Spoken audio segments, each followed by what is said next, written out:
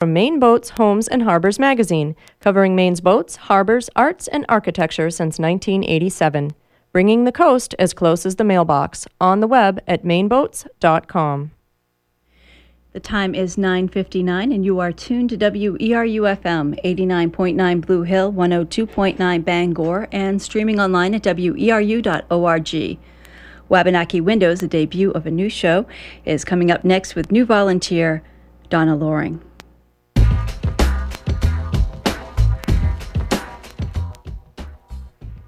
Greetings and welcome to Wabanaki Windows, a monthly talk show featuring a variety of topics from the Wabanaki perspective. I am your host, Donna Loring. Before we begin our program, I would like to take a moment to recognize and remember Rhonda Fry, a Penobscot tribal member and host of Indigenous Voices, a show that she created and hosted here at WERU. Rhonda passed away this past summer, but her legacy and her groundbreaking radio work will live on with every show we do and every Indigenous voice we hear. Thank you, Rhonda, for your very extraordinary legacy. Today on Wabanaki Windows, we will discuss the Maine Indian History Law, known as LD 291. It was signed into law by Governor Angus King on June 14th, 2001, 8 years ago. We will talk about what has happened with that law and how we view its progress and issues that have surfaced surrounding it. My guests here to discuss this topic are Maria Gerard, Director of the Penobscot Nation Cultural Center, James Francis, Penobscot Nation Historian, and John Bear Mitchell, co-director of the Wabanaki Center at the University of Maine. I'm going to ask them each to introduce themselves so you'll recognize their voices when they talk, and just a little brief sentence or what they think of the law as it is passed. Just briefly. I'll start with you, James. Thank you, Donna, and thank you for having me on your debut show. I think this law is extremely important to the students of Maine to help them understand Native American people within the confines of this state. My name is John Bear Mitchell. I think the law is extremely important in that it will educate children in grades K through graduation about the Wabanaki people in a way that's respectful and forms some kind of understanding. Hi, Donna. Thanks for having me. My name's Maria Gerard, and likewise, I agree with James and John on their views of the Maine Indian history and culture law. Okay, it's been roughly 8 years since this has been signed into law. We've heard from various, at least I've heard from various people that they wonder about the progress and how's the law doing, or are the schools observing it, what's happening. What from any of you, what's your take on that? Well, I think that initially the law had an extreme amount of momentum with the Wabanaki Studies Commission. And as a student at the University of Maine, when this law was passed, I decided to do a research paper on the process of how do you implement this kind of law, this kind of groundbreaking law. And so I started attending the Studies Commission meetings and subsequently got a job from taking so many notes in these meetings. So I think that there was a lot of momentum for those first 4 years. And then for the second 4 years, there have been small pockets of progress going on. For instance, I went to work for the Penobscot Nation, and we've developed some curriculum. And there are some other organizations that have been putting together some types of curriculum out there, but no kind of hub to, move this forward. Yeah, there has been some legislative results that are positive in this, because originally the law was put out as an unfunded mandate. It was a standalone law, and it was to bring this content into the schools. The momentum we've seen in the last half of this cycle, in the last 4 years, has been really positive in that we actually got to get a lot of the aspects of the law into the new learning results, which is another law, but that's a law within the Department of Education. And John, you were on a committee. I think were you on the study commission? I was when on. it first started? Yes, I was tribally appointed along with Rebecca Sockbeeson. We were about the same age, by our chief and council to be tribal representatives on the commission. Right, and then you went on to another committee. Right, we tried to really get this to be accountable into the schools. We wanted accountability, because without accountability, we're basically going to have a scattered curriculum, if any at all. And the accountability piece that we saw was the main learning results. And that was to be rewritten as per legislative law to take effect in January of '07.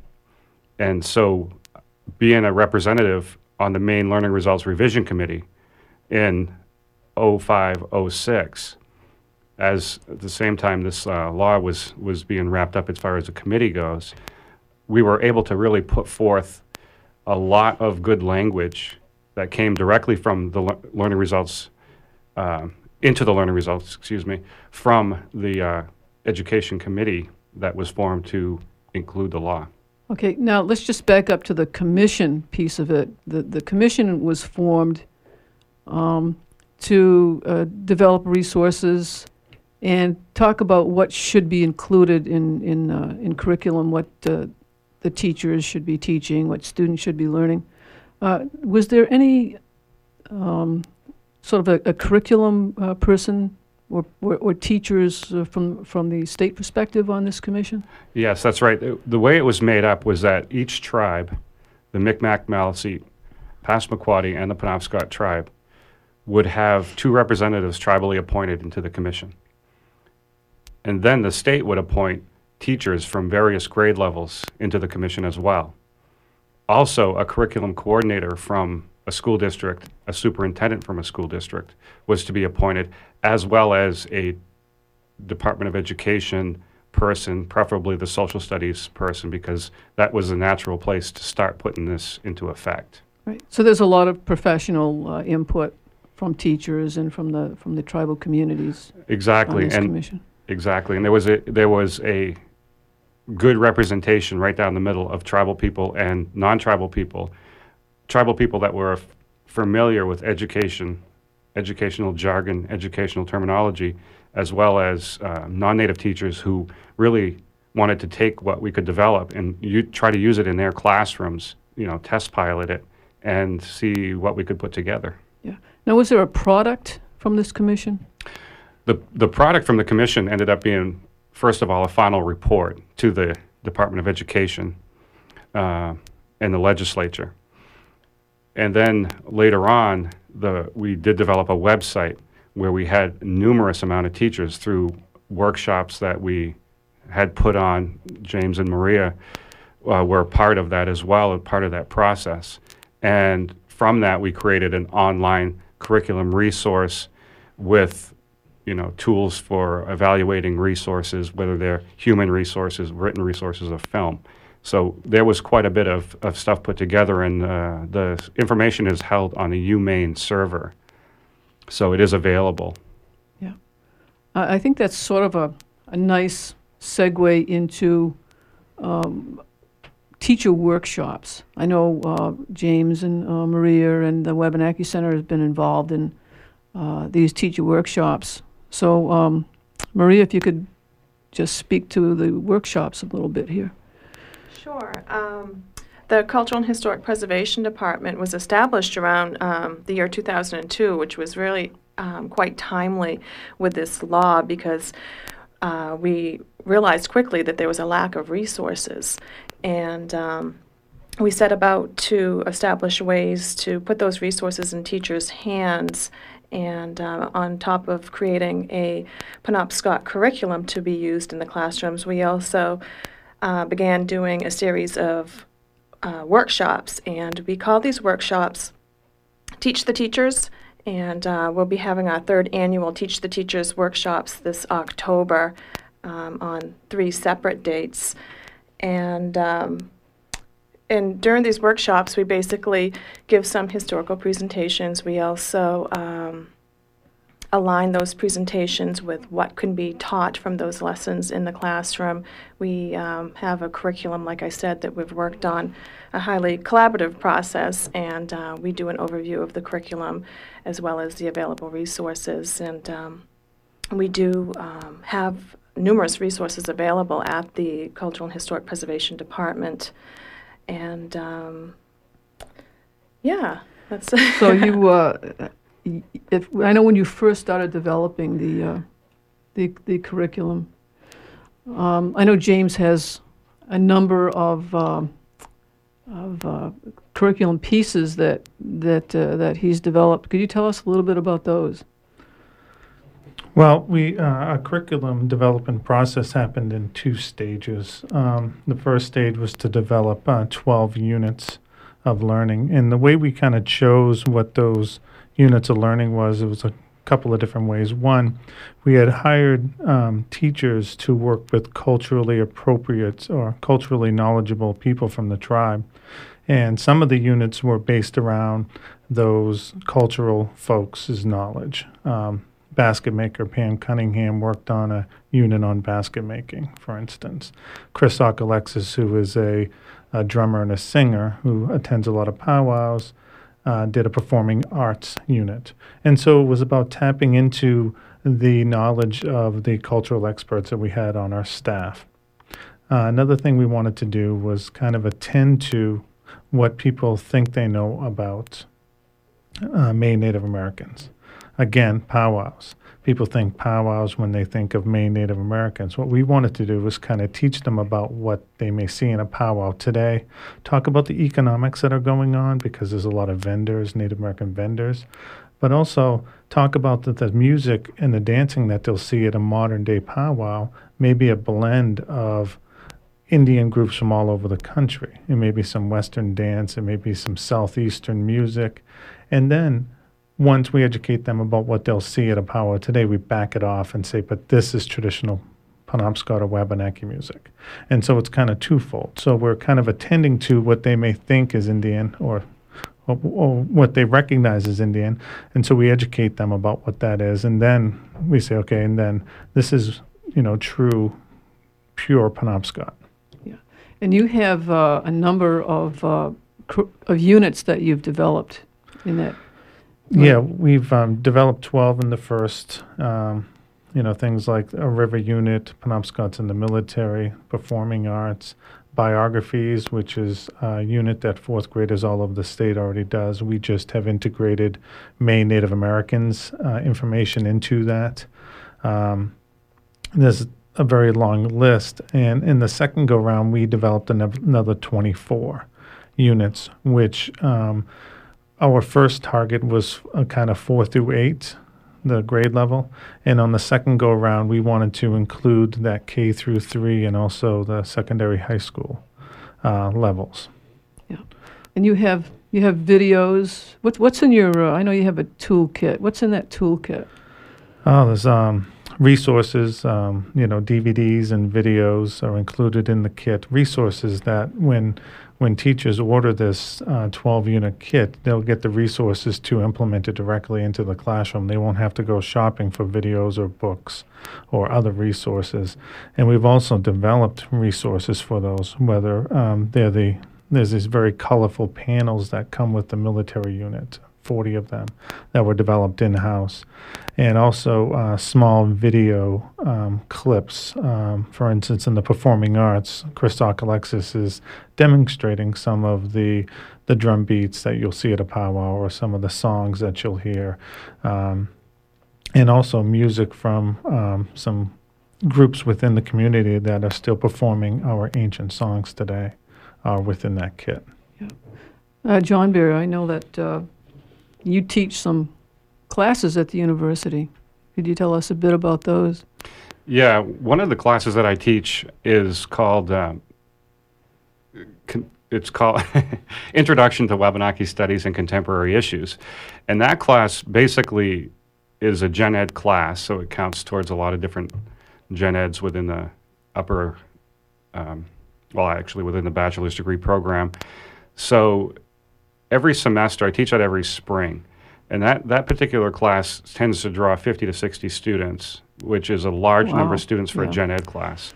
So the class basically is a survey class in that we look at overall Wabanaki.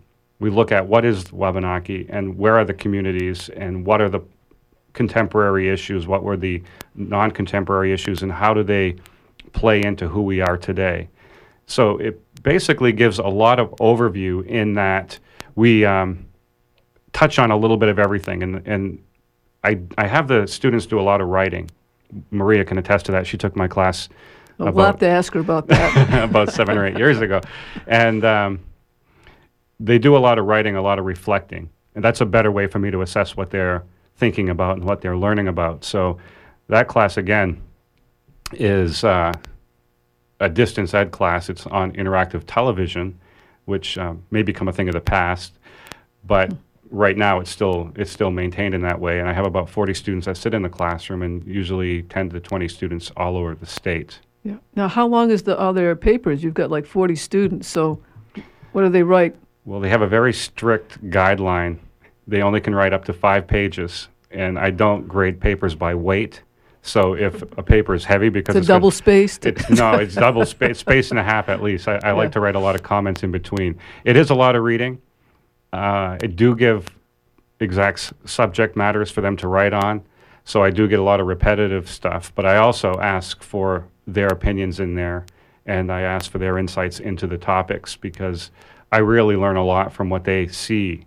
And what they see is generally what's out in the media in the state of Maine, which sometimes can have ill effects on how we're represented. Yeah, well, the media, we could do another whole show just on the media, that's for sure.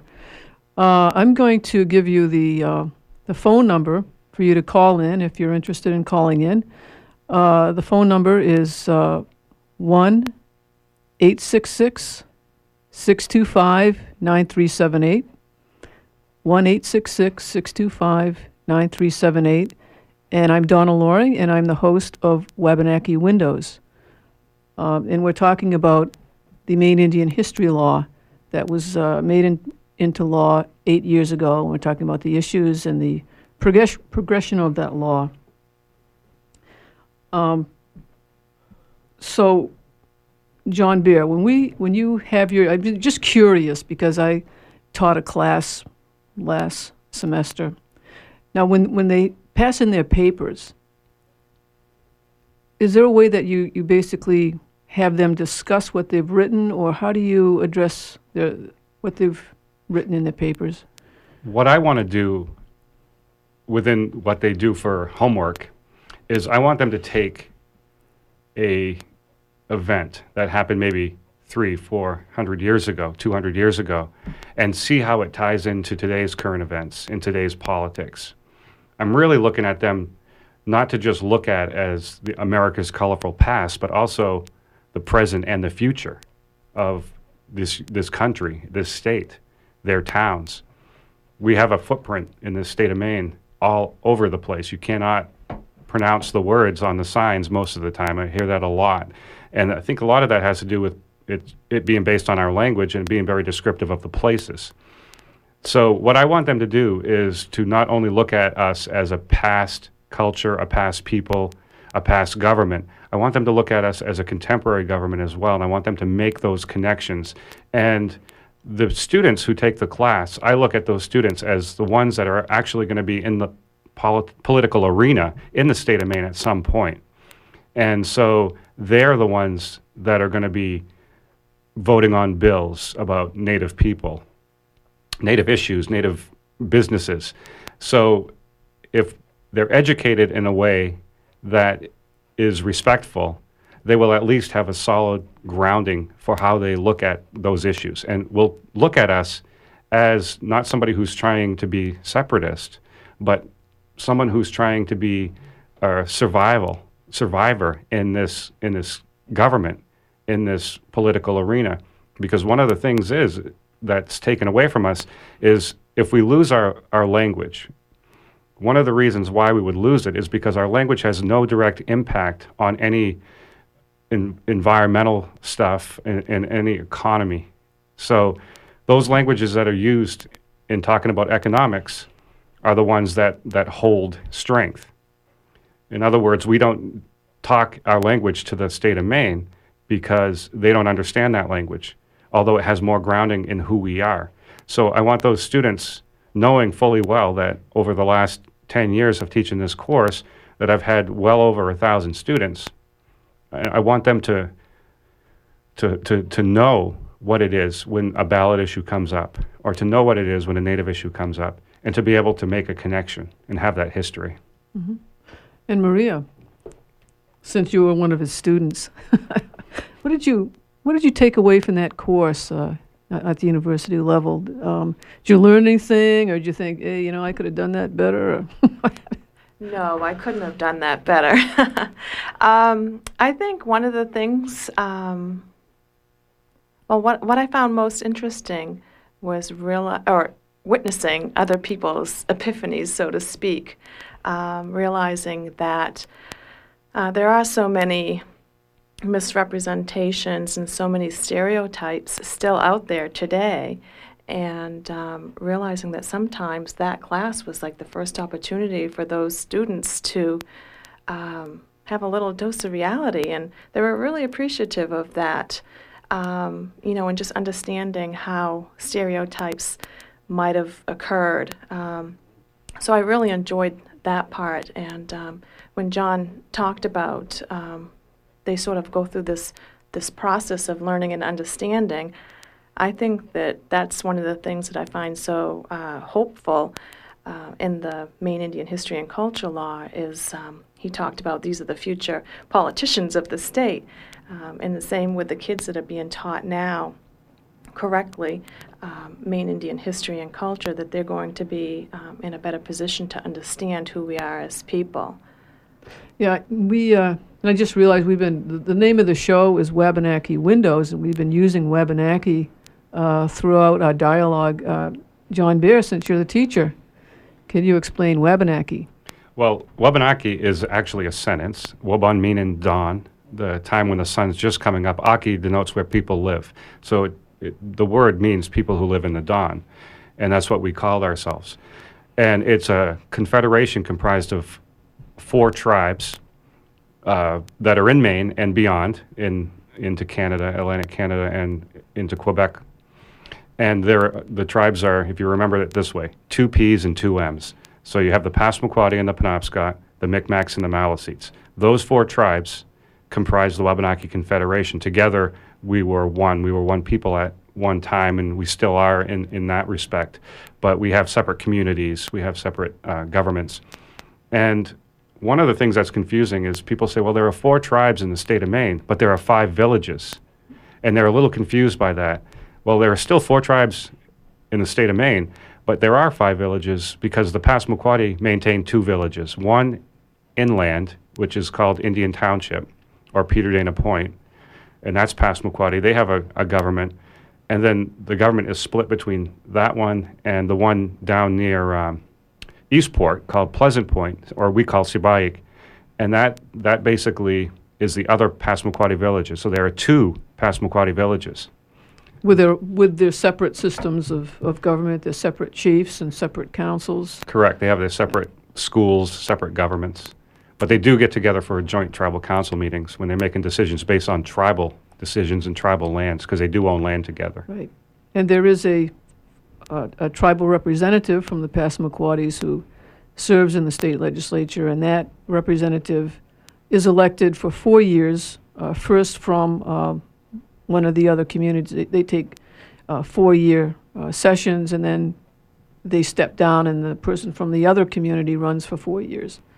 That's correct. That's one of the great things. I mean, it's a very good relationship for the communities in that they do switch off with their tribal representatives. Yeah. James, you've been quiet over there. Well, I think that one thing that we need to look at here is when this bill was passed, there was a lot of floundering by teachers because Maine Indian education, not education for Maine Indians, but about Maine Indians, was so neglected in the state that the teachers who were teaching here didn't know how to teach it. And so from our standpoint at the Penobscot's Cultural and Historic Preservation Department was to ensure that the teachers had tools that they could gravitate to. And not only in terms of the kit that we talked about, but also with professional development. You know, Maria talked about our third annual Teach the Teachers, but prior to that, we were holding workshops, summer institutes. I teach a summer institute through the University of Southern Maine with, in conjunction with the Abbey Museum, week-long, gearing teachers up for Maine Native American studies. So this professional development piece has been going on for the 8 years that the law has been in effect. And it's a very, very important piece. We also contract with schools to have in-service days for teachers for our department to come in and kind of acclimate them to whether it's the kit or on how to choose appropriate resources and how to integrate, this law into their curriculum. And that's an important piece. The Studies Commission was very adamant about not having a quote-unquote Indian class, that they wanted this integrated across the board, whether you're teaching, math, science, English, and the obvious choice is social studies. And so we've been trying to find ways to integrate that across the board, whether it's looking at Native American literature for an English class or looking at transcendentalism through Thoreau and talk about his guides, or even a science lesson in why did Native Americans suffer so devastatingly against diseases. I mean, there's a science lesson there. And so we've been trying to find ways to ensure that happens. But professional development is a really big key component to this law, that the teachers know how to teach their students. What would you, if you could control the future of teachers teaching Wabanaki studies, is there something that you might suggest that they be required to have to be able to teach Wabanaki studies? Some sort of further training or? Well, ideally, the University of Maine system and the College of Education there should put forth some sort of pre-service requirements for teachers. And in the past, I've gone into classes at the Department of Ed to kind of orient the teachers to this law and to educate them about the law that even exists. Because I think at the university level, the Department of Ed, I think that a course, at least one course, should be implemented for all future teachers that this law even exists. Mm-hmm. We have a caller on the line. Caller, if you could give us your first name and where you're from. This is Danya from Belfast. Uh-huh. And what's your... I have two very unrelated questions. One is, did the four communities share a language, and does it survive? I'm going to let James answer that question.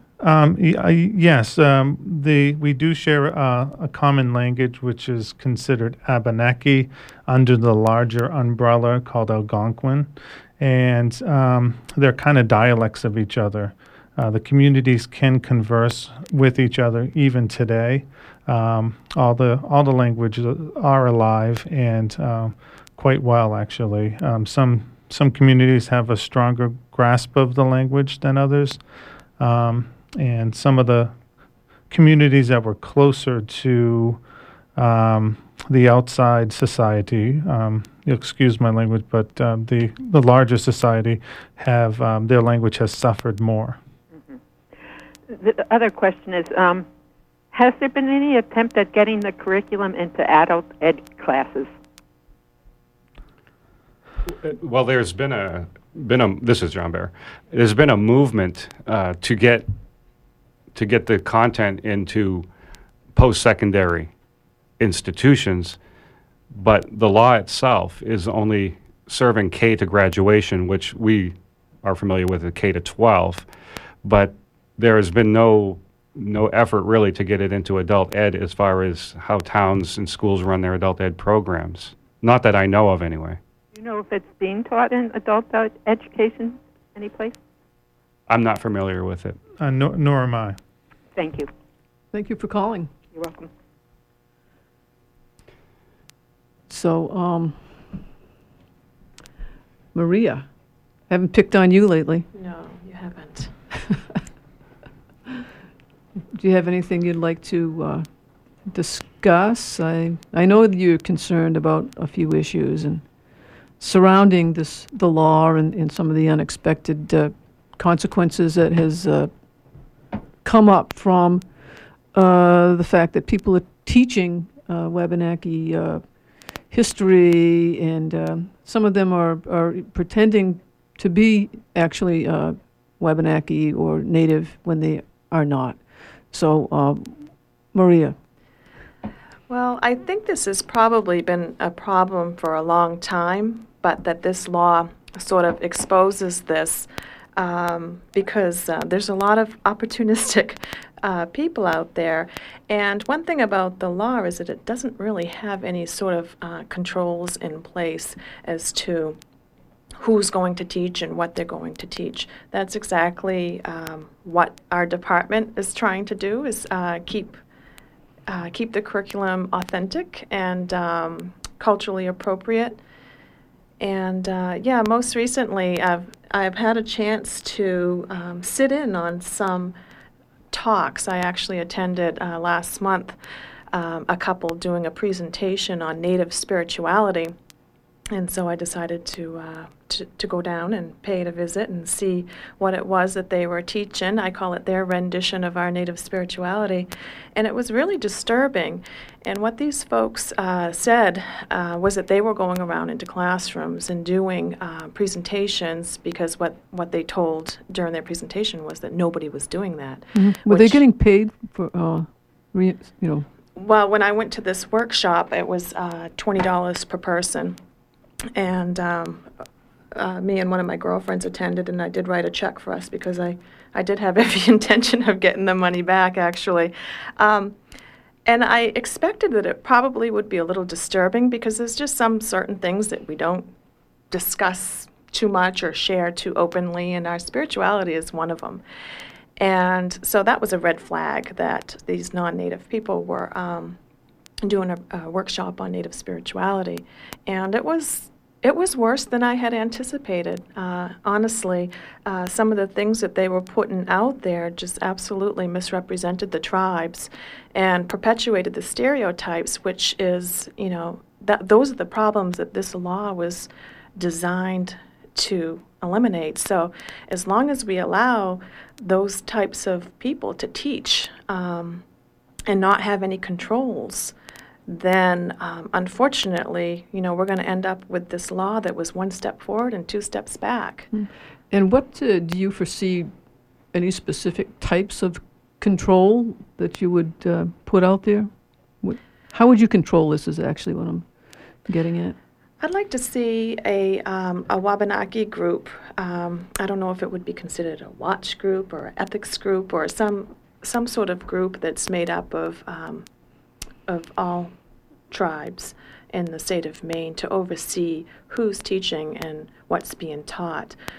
It's my understanding that the original intent of LD 291 was for the tribes to more or less remain in the driver's seat. For the commission to remain, yes. Yes.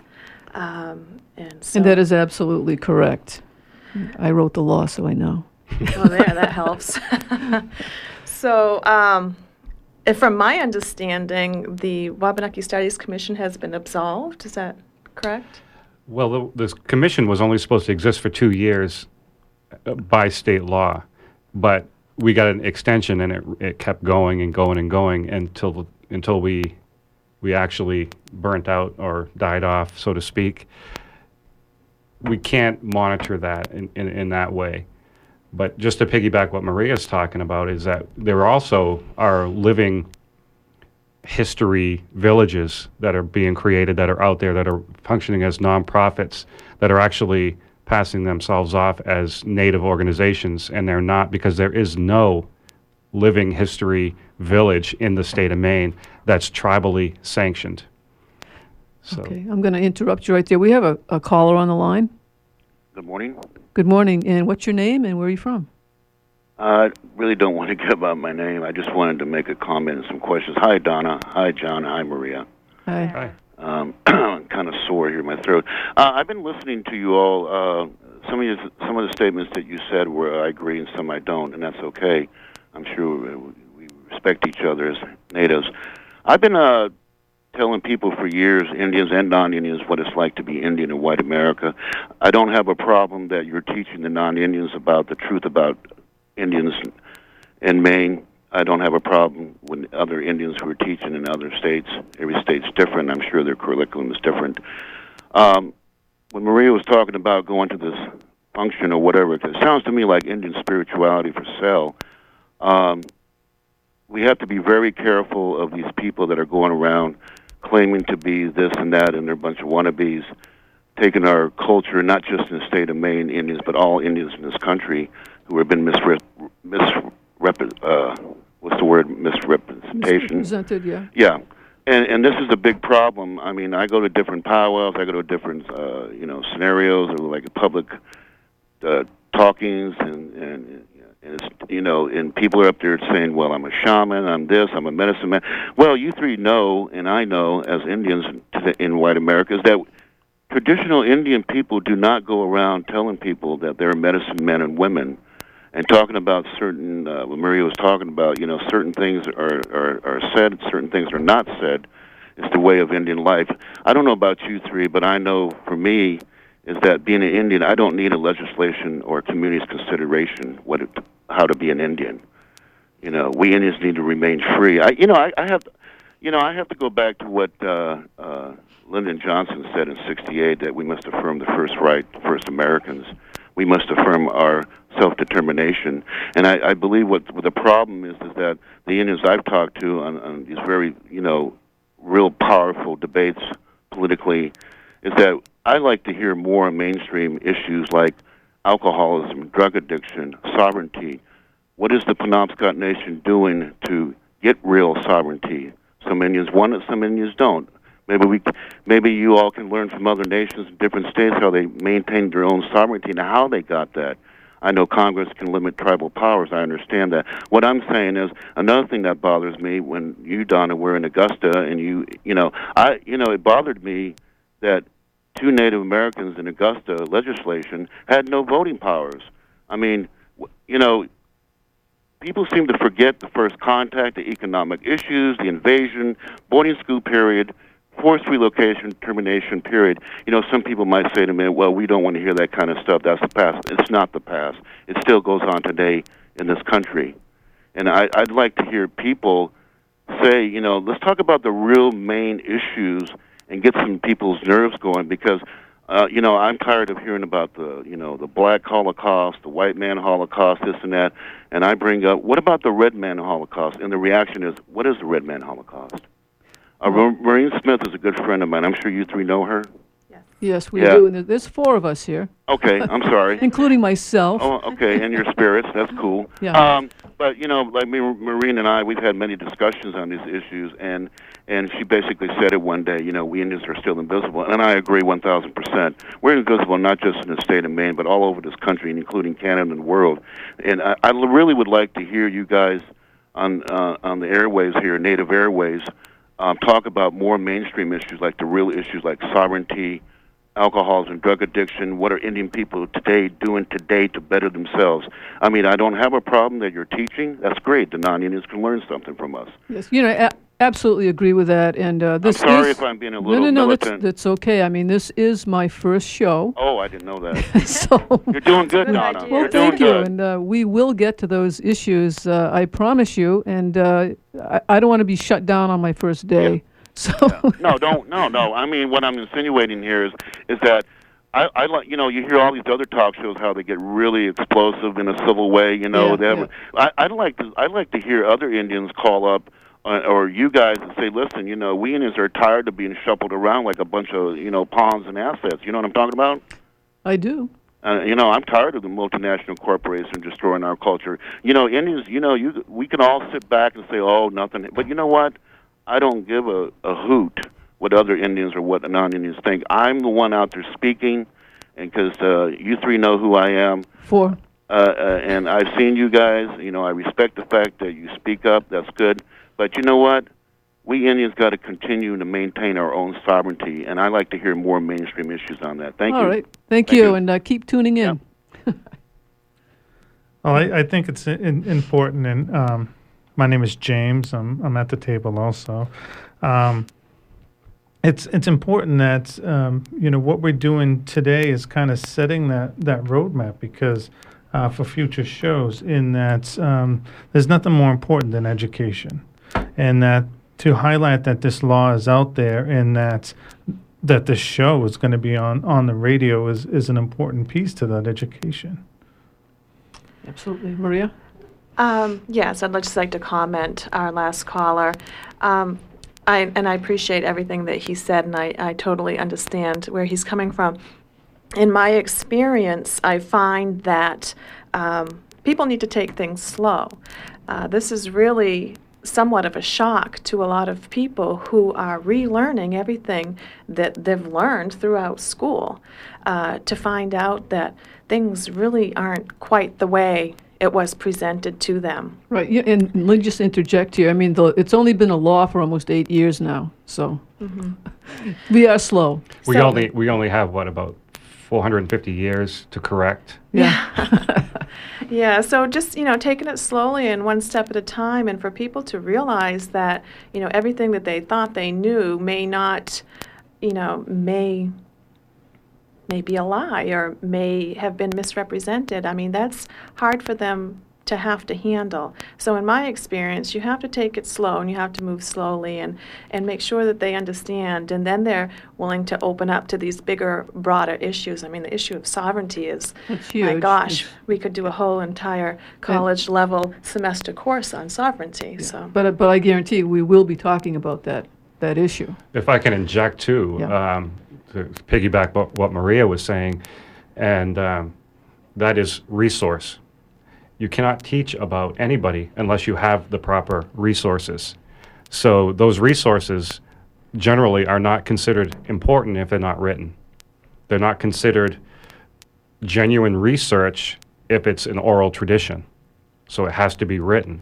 So over time, what I hope to do in my classes, and what James probably does in his classes and teaching the workshops, is basically to go about creating a atmosphere of people who can create resources. Now, the ultimate goal would be to have Native people, specifically Wabanaki people, create Wabanaki material. But right now, we just don't have the scholarship to be able to do that, but we are developing the scholarship now. And the scholarship is in research is becoming more and more important and strengthening. But until then, we should take the resources that we have that were written by non-Native people as something that we can use. Now, that's not to say resources aren't available, Donna, because your book is available. That's right. And I used it in my class, and thank you. It really sparked a lot of discussions, and it brought up a lot of issues. So those are the things that we ultimately hope to get to, but it's not going to be in my lifetime, but it will happen at one point. Well, I'm hoping that it will be in our lifetime. At least maybe one little giant step forward I'd like to see. And I think the seeds are planted, And it's up to us to sort of nurture those and move that forward. And this is what this show is trying to do. And you all have basically have and are doing a lot to nurture those seeds. Now, is there any more thought on what this gentleman had called up about? Well, I think Maria's right in that way, is that we need to start with the baby steps, because that's where we are right now. And the caller has some very valid points that he made, and there are things that we can definitely address in a post-secondary institution immediately, almost like an immunization. We to inoculate these learners, against what they've learned, to get rid of those diseases of knowledge. But what the bill targets is careful K through K through 12, and in K through 12 we can't necessarily get into that in any depth as K-8 teachers. I was a K-8 teacher, and I taught Native Studies at the Indian Island School, the village where I grew up, Penobscot Nation, for a number of years, and was hard-pressed to teach it in there. I can't imagine what teachers are going through outside of the reservation schools or the nation schools, because it's a very difficult process. But we're trying to make it less scary. Just, develop 10 lesson plans each year for 5 years and keep updating them. It basically is that easy. So in the end, we do need to get to these issues, but it's a sensitive issue in how we put them forth in general society to K-12 students. So we got to try to really be careful about how we present our troubles and turmoil. We don't want everybody to think we're just a nation in turmoil. We want them to understand the positive aspects as well, which far outweighs the contemporary social impacts that are in the communities. We can do that in a post-secondary. We can't do that in the K-12. Yeah, this kind of reminds me, I was asked by the New England Journal of Higher Education to write an article for their summer magazine, and I wrote Indian education, or education, Dark Ages and A New Hope. And the point of that article was that colleges should use Indian history in their orientations and in their core for the freshmen that come in all across, not just Maine, but all across the country, that Indian history should be studied, because we are the First Nations of this country.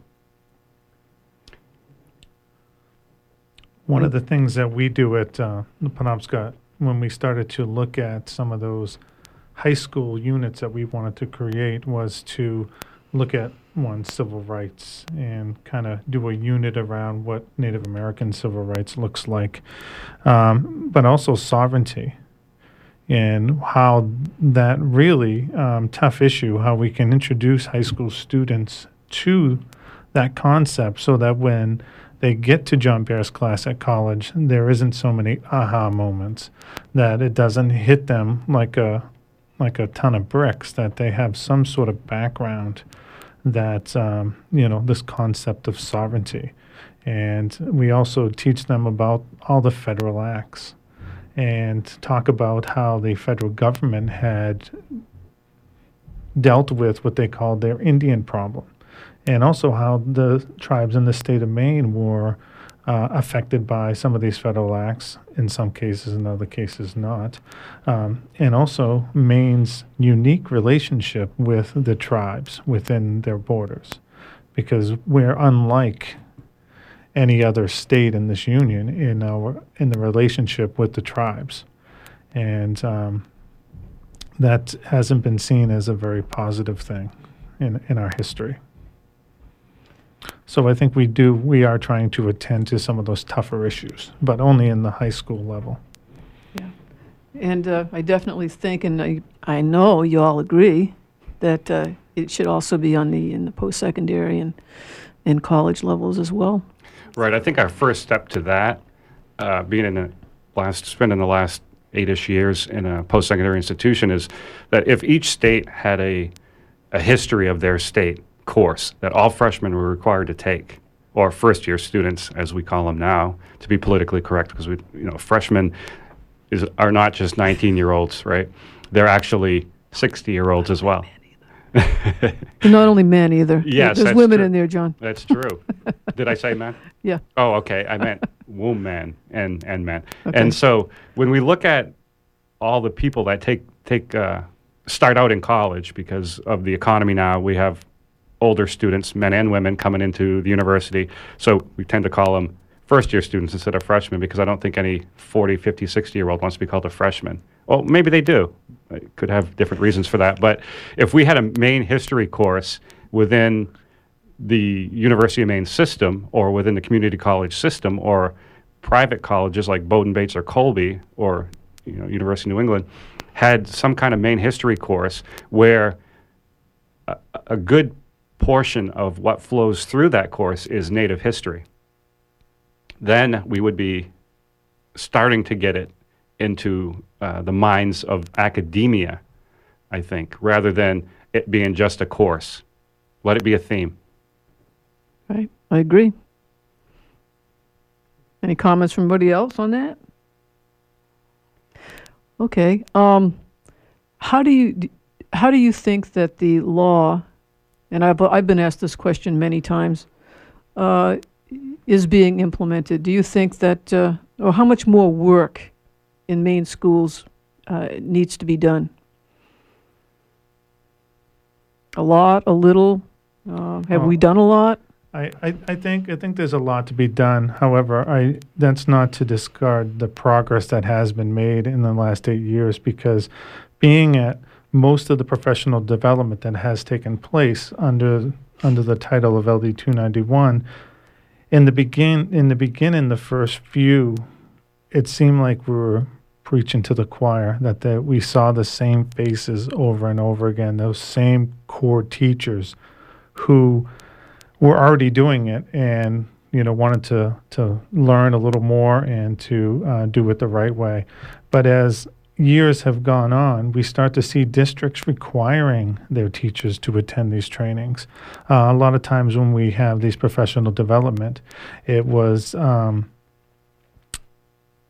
districts sending a whole group of teachers to come in. And so I think that's extremely positive.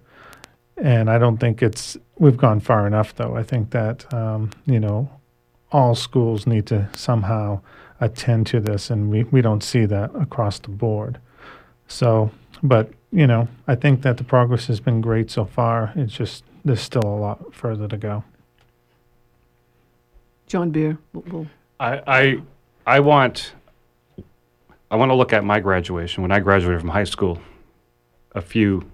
maybe a little while ago. And, all right, some of those kids probably are pretty old now. But basically, when you get out of high school in Maine today, do you know what the Wabanaki is? Do you know what Passamaquoddy, Penobscot, Micmac, or Maliseet mean? Do you know the location of the tribes? Generally, no. But when you leave there, you do hear about Geronimo, Sitting Bull, Chief Joseph. But you don't hear much about Samoset or Bashpes or the chiefs that were as important to us as the chiefs I just mentioned are important to their people. I want high school students to come out at least to be able to pronounce those words and to understand the basics of what they are. That's my goal. Maria? I think that the progress has been slow, but as James said, it's been slow and steady, and it's been good. I think teachers are doing the best that they can, given the resources and the knowledge that they have. And of course, our department is looking to further their knowledge and their resources. And I think we just need to be patient. It's only been implemented into the Maine learning results in 2007, so for 2 years. And so hopefully where it's incorporated into the learning results, we'll see more progress. I think that we want to stay focused, though, on quality education rather than quantity education. I know there's been some desire to, podcast or broadcast our education, our Indian education knowledge to reach a wider audience quickly, but I don't think that that's necessarily the way to go. Okay, we have a caller on the line. Caller, if you could tell us your name and where you're from. Hi, this is Nick from Waldeboro. Hi, Nick. Unlike your previous caller, I'll give my name. I thought that was... Thank you. He shouldn't be hiding. I agree. I tuned in late, and so is there some legislation that's going to make toward education of the old ways in general schools? Something was said, and somehow I got the idea that there's some legislation pending here or something. No, it's a law in Maine that was passed in 2001. Yeah. That requires Maine Indian history to be taught in all public schools. Okay, so is that being implemented? Well, that's what we're talking about. We're talking about the implementation of the law and some of the issues, side issues, and what we think of how that's working. Okay, then I wasn't able to judge. But I've been listening for about 15, 20 minutes maybe. And so is this law working? Yes, we believe that it is. We also believe that's what you're probably on the line waiting, but we all talked about what we thought, how it was working, and what really we want to see in the future come from that law. Okay, well, that's good then. Okay. And so now, also, so do you folks have a regular program now? Well, that's going to come on ERU every month or whatever? Yes, this is the first program. Okay. And for all you listeners out there, we'll be on every third Tuesday of the month. Okay. And the show is called Wabanaki Windows. Mm-hmm. And I'm your host. I'm Donald Loring. Yep. And you're from Indian Island? Yes, I'm a Penobscot tribal member. And have you given any thought to taking those grounds by the school and turning them back into the community garden? Grounds by the school? Yeah, down by the school. All that used to be... Oh, yes. Yeah, well, that's a tribal council. At least that's what Dana Mitchell told me. Yeah, well, that's a tribal council decision, something the tribe's going to have to determine. Yeah. But our time's running short. Okay. I thank you for calling. All right, thank you. Yep. I'm not sure how much longer we have.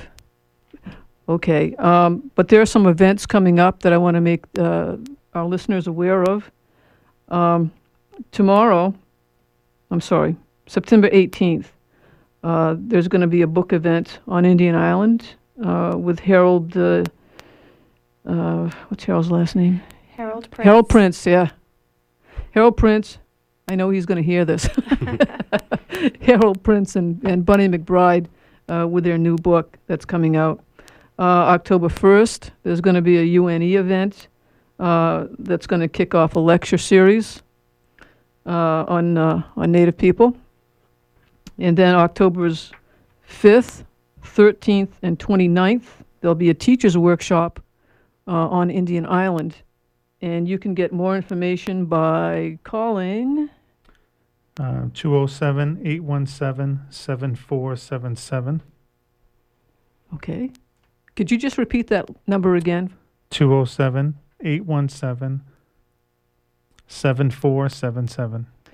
Okay. And again, this is Wabanaki Windows, WERU.